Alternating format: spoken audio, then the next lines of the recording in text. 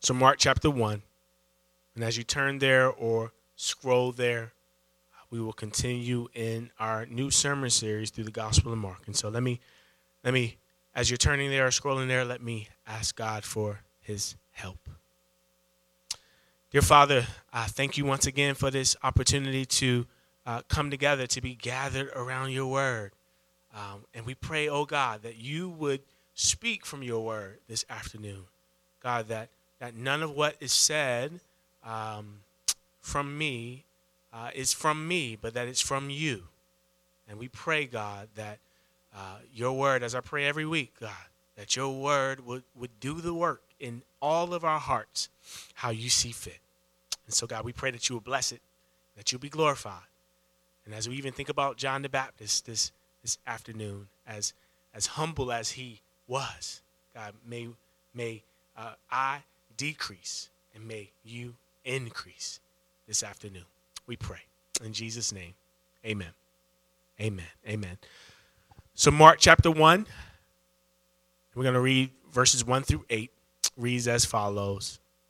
The beginning of the gospel of Jesus Christ, the Son of God, as it is written in Isaiah the prophet, behold, I send my messenger before your face, who will prepare your way. The voice of one crying in the wilderness, prepare the way of the Lord.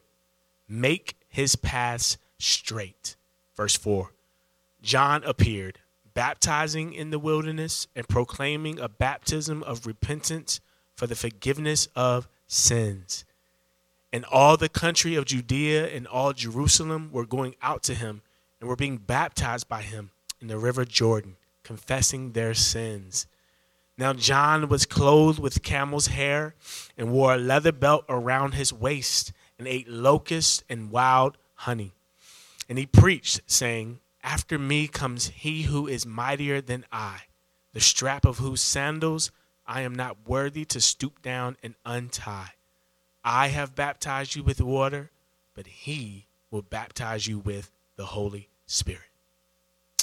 Amen, family. This is God's word. This is God's word. And if I were to summarize this passage, so this is the main idea of the passage. If I were to summarize it, it may go something like this. Jesus is the Son of God. Jesus is the Son of God, and John the Baptist prepares for his coming. Jesus is the Son of God, and John the Baptist prepares for his coming. Point number 1, so I have 2 points. Point number 1, promises made.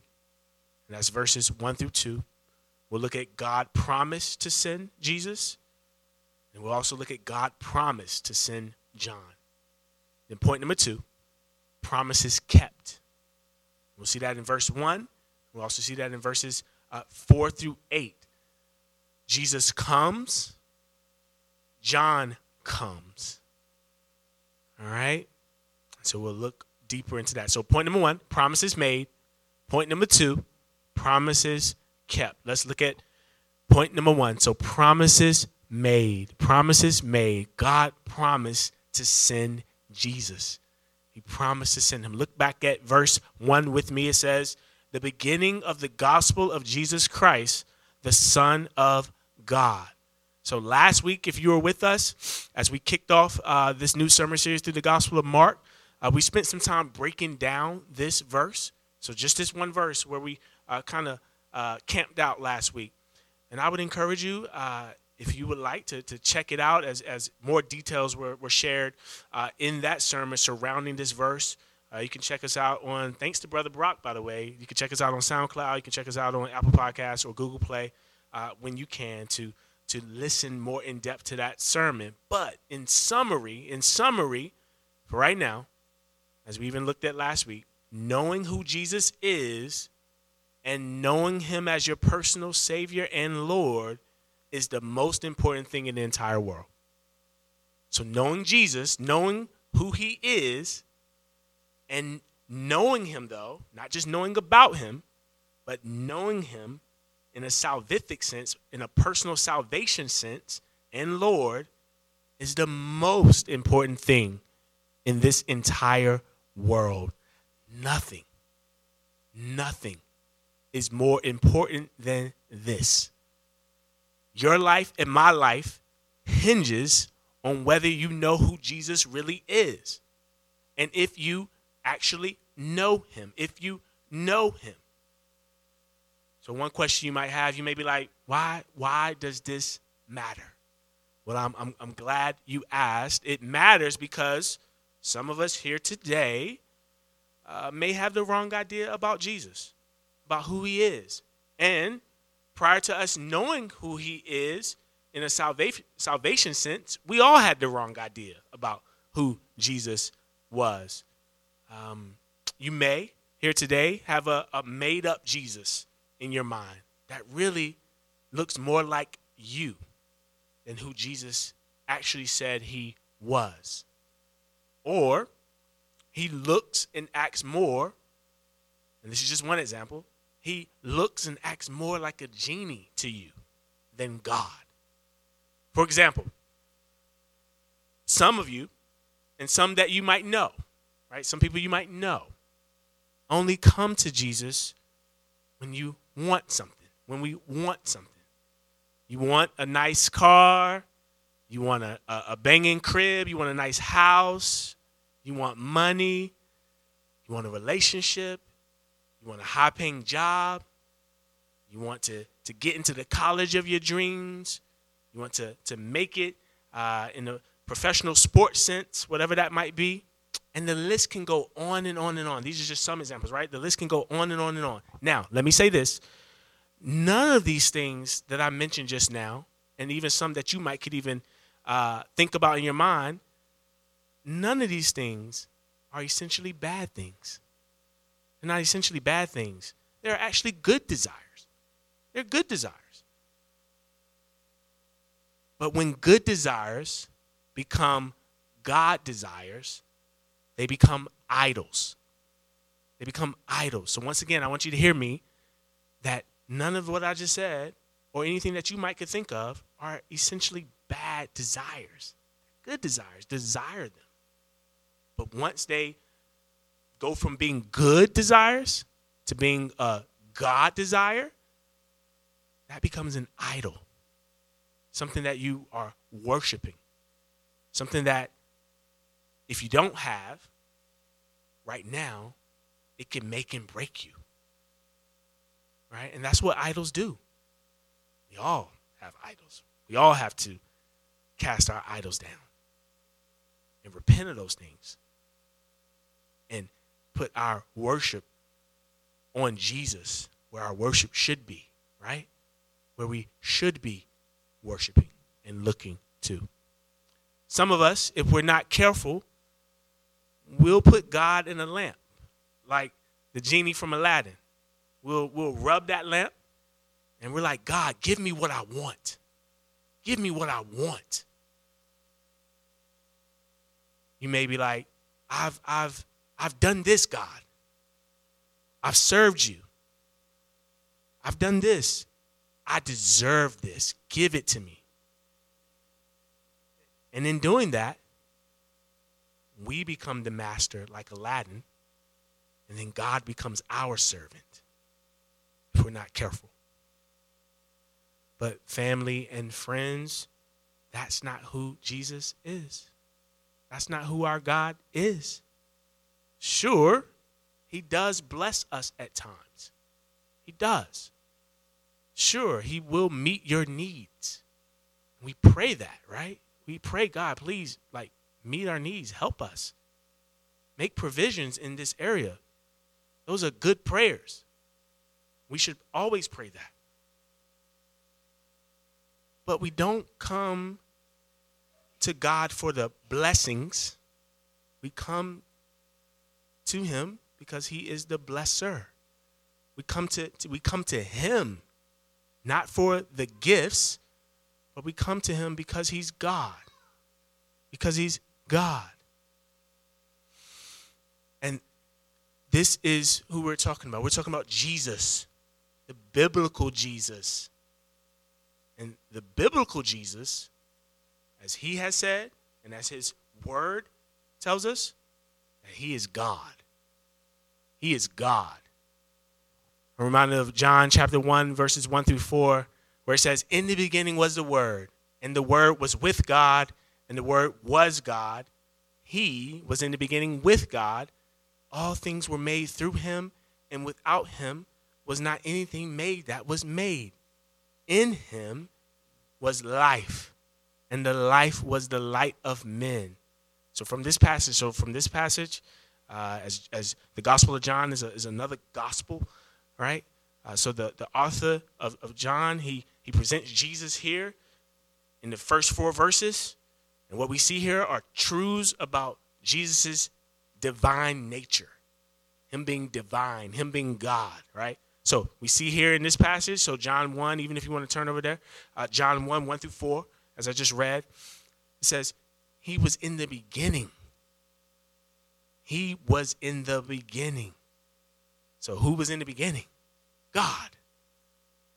God was in the beginning. God is the beginning. God, everything came from him. And it continues on, it says, he was with God, right? So now we're thinking about, so when we think about Trinity, right? And Trinity is just a word that is displaying or telling about God's triune nature, meaning that God has displayed himself in Trinity, in 3 persons. So God the Father, God the Son, who we're talking about, and God the Holy Spirit.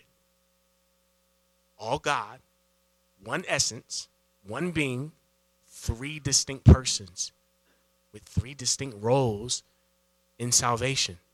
So as we're thinking about right now, so if you listen in or as you're looking at John 1, it says, in the beginning was the Word. All right, so in the beginning, God, right? The Word was with God. And it says the Word was God. And then something that you may already know, but something that is really amazing about this in verse 2, you see the word he is personified. So the word goes from the word to now being he.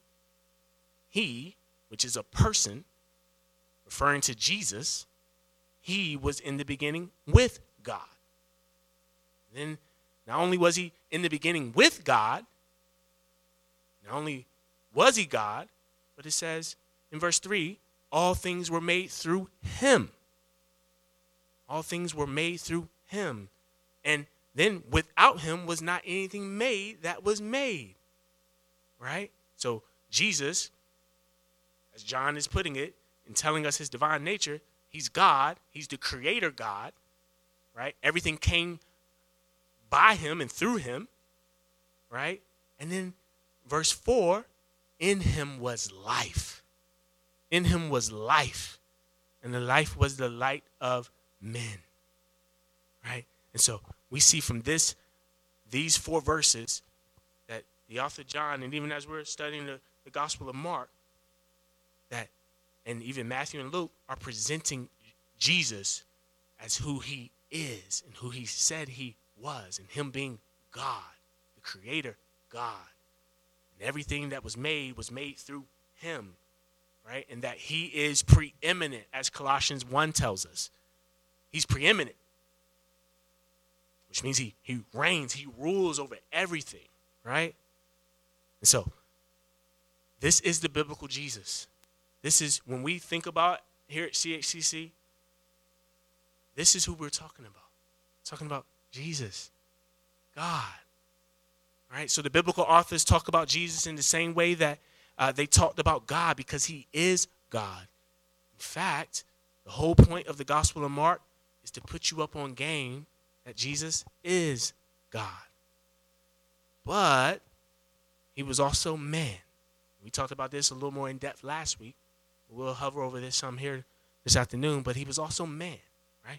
So he is God. But the Lord Jesus stooped low. He humbled himself and became man, right? Born of the Virgin Mary, conceived by the Holy Spirit, taking on flesh, right? Listen to John 1:14. And so we looked at John 1:1-4, but just a few verses later, here's what it says. Here's what John says. He says, and the word became flesh. The word became flesh. So we just talked about the word is God, right? The word was with God. The word is God. That word is Jesus.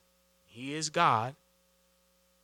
Verse 14, and the word became flesh and dwelt among us, right? And we have seen his glory, glory as of the only Son from the Father, full of grace and truth. So just a few verses down from what we read in John 1:1-4, John lets us know that Jesus was also man, that he became man. The word became flesh. I mean, just let that sink in for a second. Jesus in heaven didn't have to leave his heavenly home. Could have stayed put. It was God's plan to send him. He comes. And he becomes a man. He becomes something he was not. He was not a man in heaven until he was born of the Virgin Mary, conceived by the Holy Spirit, born of the Virgin Mary, became a man. He put on flesh. He put on flesh like a Kyrie Irving jersey. He put it on. He lived on the earth. Why? Why did he do that? Why? Because you and I were in need of a Savior. You and I were in need of a Savior. If you're following along, you're tracking with me, that this first point is that promises were made. Promises were made. God promised a Savior would come. And this Savior is the Lord Jesus. He was promised to come bless you in a way that none of those material things or any other material things or any other thing in this world that you could think of could bless you in the way that it ever could. Jesus comes to be the ultimate blessing, the ultimate giver of life. Y'all with me? All right. Amen. Amen. Number 2. So God promised Jesus. God promised to send John. Look back with me at verse 2. It says, as it is written in Isaiah the prophet, behold, I send my messenger before your face, who will prepare your way. The voice of one crying in the wilderness, prepare the way of the Lord. Make his paths straight. So as one scholar puts it, the phrase as it is written, as you see here in verse 2, is a common phrase used by the New Testament authors to cite the Old Testament, right? To cite the Old Testament. But let me also, as I was reading this and thinking on this, let me also add how I believe this phrase also speaks to the necessity of the Bible, right? The necessity of the Bible. What I mean by that, as Christians, we believe every word on the pages of Scripture. From Genesis to Revelation, we believe every word is God's word. Genesis to Revelation. It's God's word. We also believe that not only that it's God's word, but that God's word is true. That his word is true. That he is not a God that can lie. Not a part of his nature. Like us, we can lie. Not God. He's perfect. Doesn't lie. There's no darkness in him. So his word is true. That it's infallible. And that's just a fancy word, or inerrancy. So infallibility or inerrant just means, so infallible meaning that there are no mistakes, right? Or that it can't be wrong, okay? And inerrant meaning that it's without errors. It's without errors. So just a quick application this afternoon for all of us, no matter where we fall, just a reminder that the Bible can be trusted. That the Bible can be trusted. It has stood the test of time. It is God's word. 2 Timothy 3:16 lets us know that that the word, it was breathed out by God. Breathed out by him. Inspired by him. And that it's profitable. for teaching, for reproof, for everything. It's reliable. It's not faulty. It's true. And we can bank on every word that's in this book, in God's word. We can bank on it. So the Bible can be trusted. Because you know why? The author, although he used frail men to write the Bible, but the ultimate author of the Bible is God. It's God. He used men, imperfect men, to pen the words of pages on Scripture. But you know what? What God was doing in that, and the reason why it can't be infallible and inerrant, is because God was orchestrating that pen. God didn't just leave them alone and just let them write willy-nilly. No, he was sovereign over that. And that's why it can be true. Another reason why it can be true is because God is true, as I just said, right? As I said earlier, because he is true. Because he is good. And we can bank on his character, his track record of proven faithfulness. Amen? He has a track record of proven faithfulness. Even when we're faithless, he remains faithful. And so the Bible can be trusted.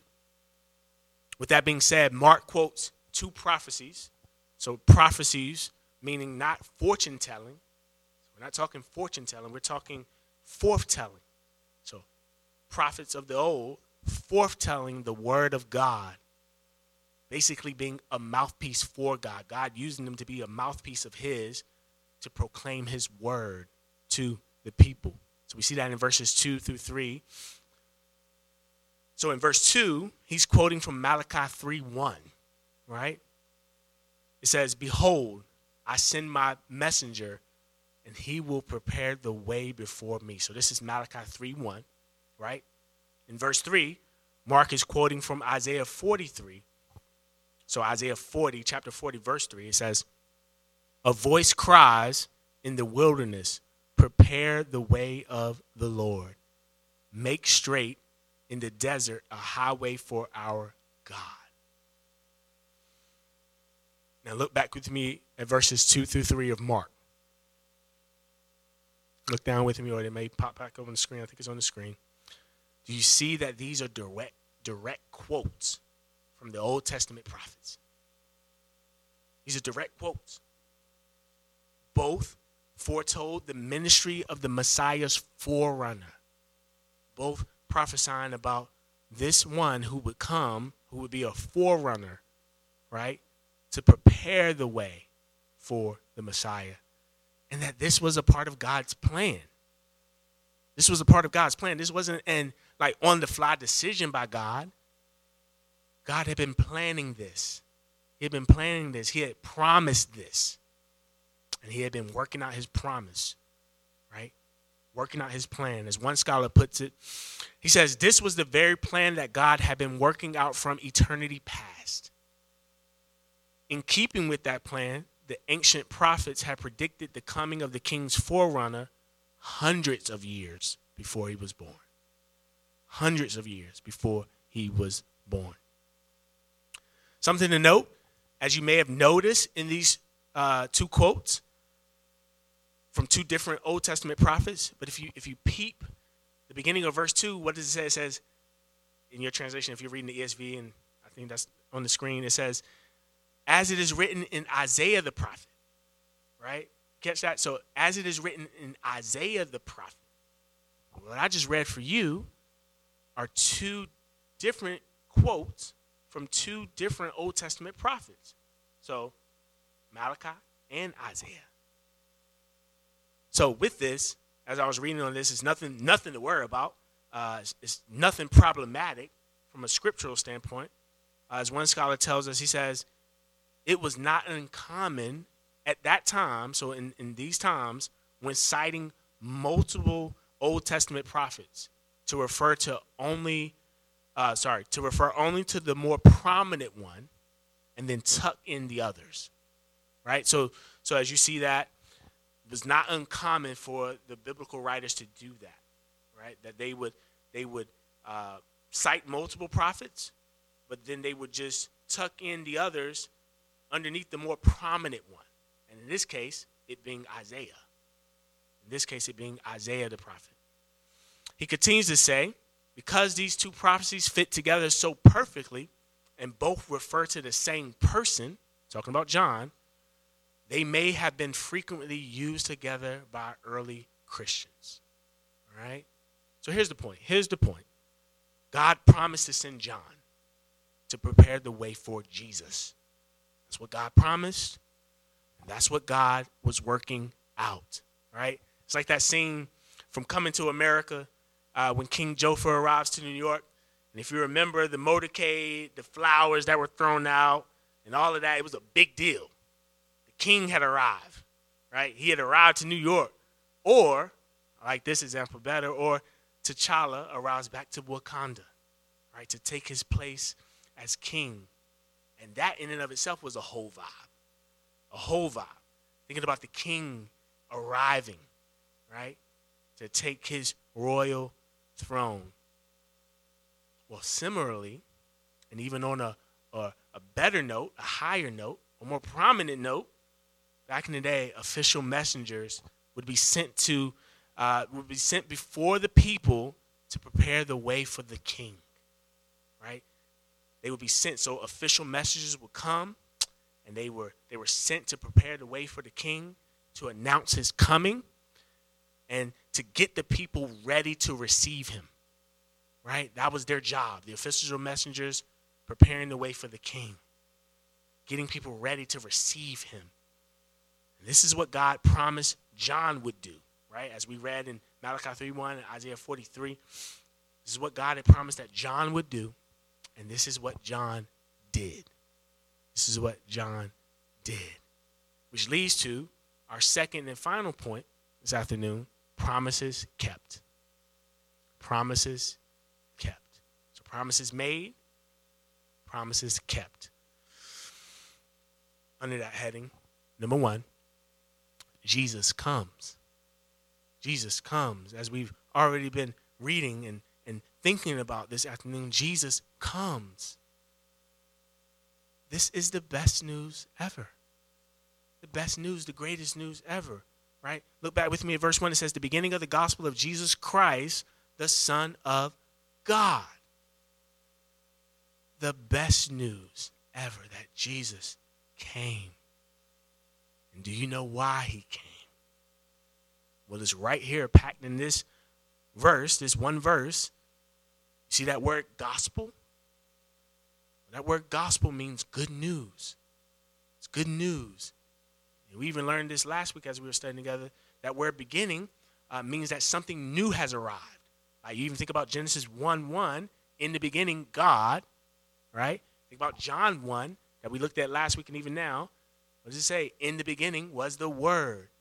And then Mark 1 starts out the beginning of the gospel. So that word beginning means that something new is on the scene. An arrival. Something new has come. And that newness and what we needed was that Jesus came. So that word, amen. So that word good news, that word gospel means good news. But in order for us to appreciate the good news, we have to know the bad news. We have to know the bad news, right? And that bad news is that you and I are sinners. We're sinners. So it starts back that God created us in his image, after his likeness, right? And that we are fallen. That's the bad news. We had it good with God. Our first parents wrecked that for us, Adam and Eve. We had it good with God. We had peace with God. We had shalom in the beginning. They had shalom. And they disobeyed God. They were given a direct command. They disobeyed God.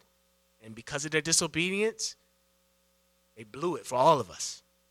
So every human being that's been born since has been born a sinner. A sinner. It's not that we sin because we're sinners. It's who we are. It's what we've been born in. And because of our sin, because we have missed the mark, right, that God has a standard that none of us can keep or have kept, we have broken his standard. We have broken his commands. And because we have broken his commands, we deserve God's wrath. We deserve his wrath. We are, apart from Christ, we are enemies of God. We are at odds with him, enmity with him. And we deserve God's righteous wrath due to us because we are sinners. But the good news, that word gospel means, but the good news is that Jesus comes. Jesus comes and he lives a perfect life, a perfect, sinless life, right? In the ways that Adam, or in the ways that we didn't keep God's command, Adam and Eve and we didn't keep God's commands, Jesus kept them perfectly. He never sinned. He never broke God's command in the ways that we have broken God's commands. And so he lived a perfect sinless life in our place, but then he died. He died. Jesus didn't deserve death. We did. All of us did. Because we are the ones who are sinners. Jesus isn't a sinner, but he takes our place. And this is what the Bible calls the great exchange in 2 Corinthians 5:21, where he became sin. He became sin. He knew no sin, but in order that we might become the righteousness of God. That's the great exchange. That Jesus dies in our place. He takes our sin on him. He bore our sin in his body on the cross, and then he dies. This is the same Jesus, right, that I've been talking about from the beginning, who was in heaven with God, who comes, becomes a man, and he lives, and then he dies in our place for our sin. And he's buried in the grave, but then on the third day, he rose. He rose from the dead with all dominion and power and authority, beating death, beating sin, beating Satan, beating all of our enemies. And because of him, and because of what he has done and what he has done alone, we can be granted salvation. We can be forgiven of all of our sin. This is good news now, even when, for those of us who are Christian, even when we heard it the first time and received it and responded by faith, it's even good news now because we still need that good news. We still need to believe upon Jesus by faith and be reminded that he has washed us clean of our sin, that he has removed our sin as far as the east is from the west. That's good news this afternoon. And if you're not a Christian, it's good news for you in that you can be forgiven of all of your sins. You can be cleansed this afternoon. You are trying to come to God and clean yourself up when God is like, no, come to my son. Come to my son. He's already done the work for you. Just receive it. Believe it by faith. And I'll grant you life. I'll grant you eternal life. So if you're here this afternoon and you don't know Jesus as your Lord and Savior, we want you to turn to him. Turn from your sin. Turn to Jesus by faith and believe on him. You would like to learn more about that, what that means, what it means to follow him? Come see me after the service. It would be my joy to talk with you further about that. So Jesus comes. So promises kept. Jesus comes. Number 2, John comes. John comes. So we see that in verses 4-8. And obviously we know John comes before as a forerunner to prepare the way of Jesus. So before Jesus comes on the scene, God planned for John to come and prepare his way. Look back with me at verses 4-8. I want to show you 5 truths about John. 5 truths, and I'm out your way. 5 truths. So number 1, John appeared. John appeared. We see that in verse 4a. It says, John appeared. So John appeared as God promised he would. He came. God promised he would, and he did. Once again, we can bank on God's word. What he says comes to pass. He comes through on all of his promises. Trust him. He will never fail you. So John came, but what did he come to do? What did John do when he came? Number 2, baptizing and proclaiming. Baptizing and proclaiming. You see that in verse 4b. It says, baptizing in the wilderness and proclaiming a baptism of repentance for the forgiveness of sins. So then what is baptism? What is baptism? Well, in short, biblical baptism is an outward expression of an inward reality, right? Baptism is an outward expression of an inward reality. I like how Bobby Jamieson defines it in his book, Understanding Baptism. It's a really small book. And he says this, he says, baptism is a church's act of affirming and portraying a believer's union with Christ by immersing him or her in water, and a believer's act of publicly committing him or herself to Christ and his people, thereby uniting a believer to the church and marking him or her off from the world, right? So in that definition, and every word in that definition matters, Bobby distinguishes. So he's saying, so it's the church's act, right, in affirming someone, affirming a believer, him or her, with their union with Christ by immersing them in water. And then it's the believer's act, right, the person who's being baptized, publicly committing him or herself to Christ and Christ's people, the church, right? Thereby uniting a believer to the church, marking him or her off from the world.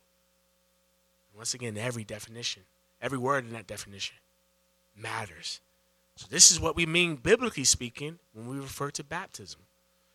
When a person is baptized, they are united with Christ in his death and resurrection, right? Meaning, as a person goes under the water, right, they symbolize Jesus' burial. This is symbolic to Jesus' burial, right? And when then they are raised up out of the water, they are symbolizing with Jesus' resurrection. You see this in Romans 6, where Paul says, what shall we say then? Are we to continue in sin that grace may abound? By no means. How can we who died to sin still live in it? Do you not know that all of us who have been baptized into Christ Jesus were baptized into his death? We were buried, therefore, with him by baptism into death, in order that just as Christ was raised from the dead by the glory of the Father, we too might walk in newness of life. Right? So what a beautiful picture of the gospel when someone is baptized, right? As an outward expression of what we hope is happening inwardly, that they have been transformed by the gospel, now publicly showing and identifying with Christ in baptism. So John was baptizing. Now, mind you, Mark, as we were even talking about last week, Mark is writing to Gentiles. These were folks who weren't Jews, right? They were excluded. They were outsiders. They were not accepted by the Jews, right? The Jews and Gentiles weren't kikiing it up. They weren't cool. So for them to be baptized meant that John was including them spiritually, just like the Jews, right? But then also, John was also calling Jews to be baptized. It's a very interesting thing, right? But the Jews at this time were religious folk. They were religious folk of the day. So for John to call them to be baptized meant that they too were on the same level as Gentiles, in need of the same spiritual work by God to transform their hearts and their baptisms, them identifying with the Lord's work as an expression outwardly of what he has done inwardly. Listen to Matthew 3:7-8. Talking about John, it says, "But when he saw many of the Pharisees and Sadducees coming to his baptism, he said to them, 'You brood of vipers, who warned you to flee from the wrath to come? Bear fruit in keeping with repentance.'" So he's talking to religious folk here. Those who are keeping the law, or they think they're keeping the law. They think they're right with God. So he's calling Gentiles and Jews to be baptized, to essentially repent, turn away from their sin, and turn to the one who is to come. And the text says he was baptizing in the wilderness, right? The wilderness here is referring to, as one scholar puts it, a constant reminder of the exodus from Egypt and entrance into the promised land, right? So the wilderness was a reminder of God bringing out the people of God, right, into the promised land. But notice that in the text that John was also preaching, right? So it says baptizing and proclaiming. He was also communicating something. He was also sharing something. It says proclaiming a baptism of repentance for the forgiveness of sins. So essentially, here's what John was doing. John was preaching to Jews and Gentiles that they needed to repent of their sins and receive forgiveness. Receive forgiveness that only God could produce and grant. Something to note, to be clear on, is that John's baptism, and even baptism today, doesn't save someone, or produce the forgiveness of sins. It was more of an external symbol that one had already experienced a true heart change, just like we do today in baptism, right? So baptism doesn't save someone. What it does is it's highlighting and showing off that this person is already saved, right? And we are affirming that as a church, right? And we believe God has affirmed that. Right? And so baptism doesn't save, doesn't produce forgiveness of sins. Instead, what it does is it shows off what we hope and pray God has already done in a person's heart. Number 3, he was popular. He was popular. This is verse 5. It says, "And all the country of Judea and all Jerusalem were going out to him and were being baptized by him in the river Jordan, confessing their sins." I mean, just think about that. It says all the country of Judea and Jerusalem. All Jerusalem, but all the country, both. All the country of Judea and all Jerusalem were going out to him, to John the Baptist, and were being baptized by him in the river Jordan, confessing their sins. So multitudes of people were coming to him, Jews and Gentiles, wanting to be baptized by him. He was popular. He had a popular work of ministry. They came and they were confessing their sins.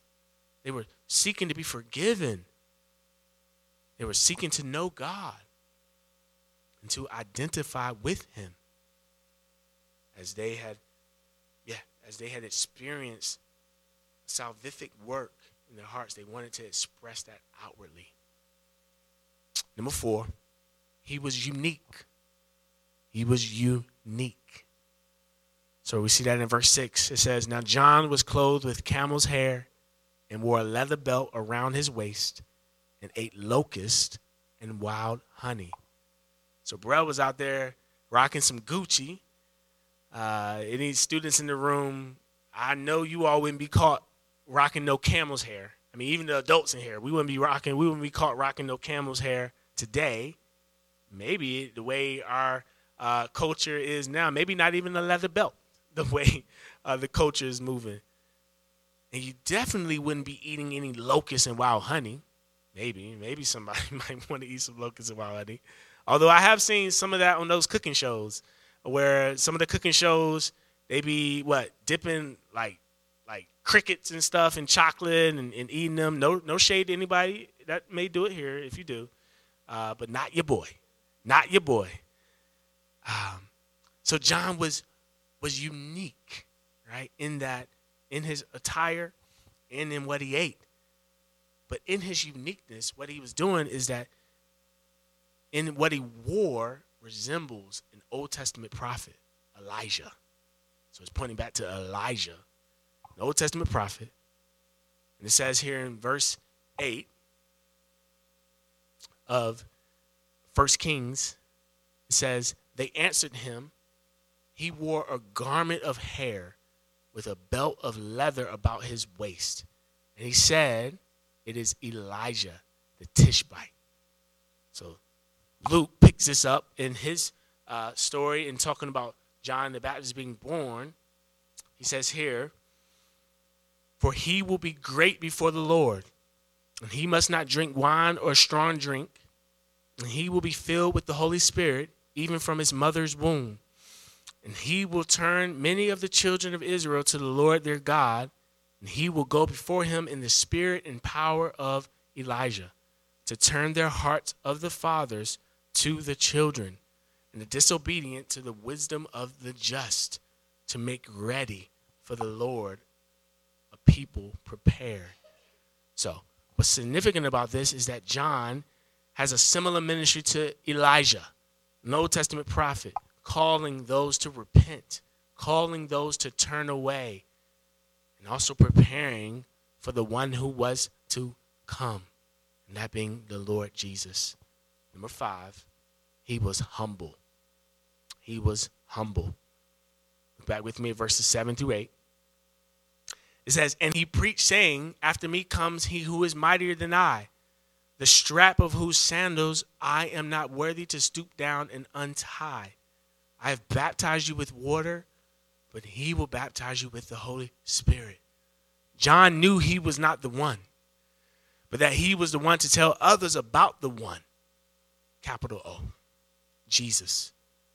John's ministry was a ministry of humility, meaning, as some have said before, he didn't think less of himself. He thought of himself less. That's humility. So he didn't think less of himself. He didn't, woe is me, which woe is us, right, before God. But he wasn't like wallowing in guilt or shame or him not being who he would like to be before God and this, that, and the third. Instead, so he wasn't thinking less of himself. He was instead thinking of himself less, meaning he wasn't consumed with himself. He wasn't consumed with himself. He was consumed with Jesus and wanting everyone to put their eyes on him, right? He says this in John 3:30. He says, he must increase, but I must decrease. This was John's ministry. He wanted the Lord Jesus to increase. He wanted to decrease. And then he also knew that this baptism wasn't the ultimate baptism. He knew that there was a greater baptism that needed to happen and to come. And that would only come in and through the Lord Jesus. And that baptism would ultimately produce salvation and the securing of the Holy Spirit. So as I close, just as we think about John's ministry, as we think about his ministry being a ministry of humility,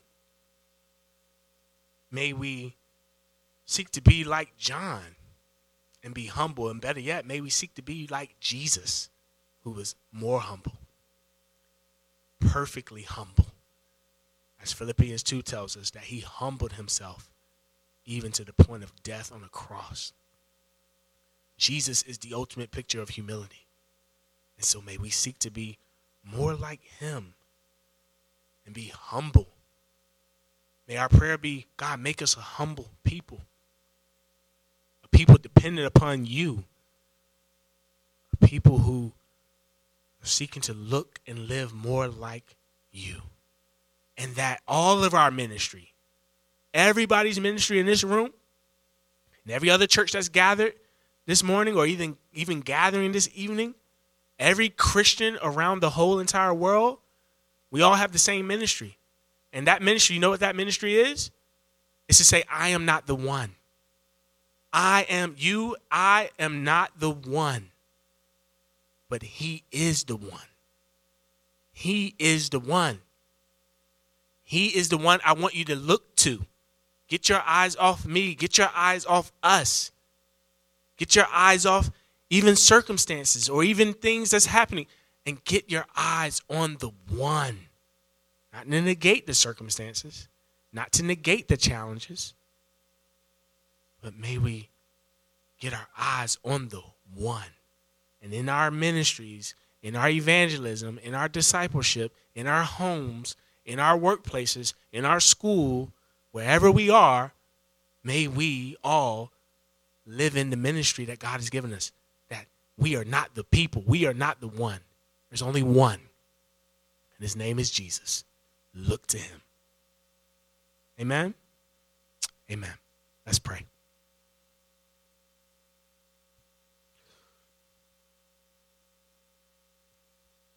God, thank you for your word. I pray as we have thought about you, Lord Jesus, who you are and what you've done. And God, you having a plan from eternity past to send the Lord Jesus to be the Savior we all need and needed. And to send John, who was to prepare his way. We thank you, God, that you are a God who makes promises, but you are a God who also keeps promises. We praise you, God, that you are a promise keeper and that you kept your word as we know you will and are able to do. You do it all the time. You keep your word. You are a God of your word. Even when we're not men and women of our word, you are a God of your word. And we praise you for that, Lord. And I pray that you would continue to use your word to shape us, God, to make us more like Jesus, to make us more humble, to make us more like him, gracious, as even we looked at John 1:14, that he is grace and truth. Make us more gracious. Make us more truthful. Make us to be peacemakers like him. Be peacemakers. Jesus is a peacemaker. Help us to be more like peacemakers like he is. Help us to be holy like he is holy. Help us to be forgiving like he is forgiving. We've been forgiven much. Help us to forgive much. And ultimately, Lord, we pray that we would live more like you, look more like you, and be dependent upon you in every area of our lives. Bring us to our knees, Lord. That's humility. Even in a physical sense, but Lord, in a spiritual sense, bring us to our knees. Help us. If there's any pride, break through it. Anything in us to say, yo, we got it. We don't, Lord. We need you. Bring us to our knees. Humble us. Make us a humble people, God. Rallied around the cross of other people who are seeking to be humble, broken down, beat up, in need of you.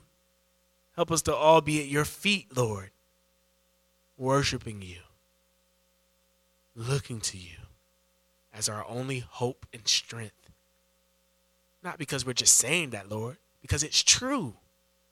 We are nothing apart from you. In fact, as John tells us, we can't do anything apart from you. So help us not to trust in our own strength. Help us to rely on your strength. Help us, Lord, as I know a lot of us are experiencing some hard times, hard days. We are tired, Lord. We need rest. We are feeling it on all cylinders, Lord. We need relief. Help us to find that relief in you. Help us to know that we can experience relief all the time with you. Help us to also see it. Help us to also experience it in community. God, that one of the ways that you have blessed us is the body, the local church. Help us, Lord. Help us to continue to be the family that you have called us to be. An imperfect family who's going to sin against one another, who's going to do things, say things, et cetera, against one another. Help us, Lord. Because that's what family does. Help us to be that family that you have called us to be. Continue to be that family that you have called us to be. We love you, Lord. We thank you that you are the head of your church, that you are building your church, and that the gates of hell will not be able to prevail. No pandemic can stop the gospel. Satan can't stop the gospel. Nothing can stop the gospel. You're building a church. And we thank you, God, that we are a part of your church and that you are building us in you for your glory. We love you, Lord. We know you love us more. Amen.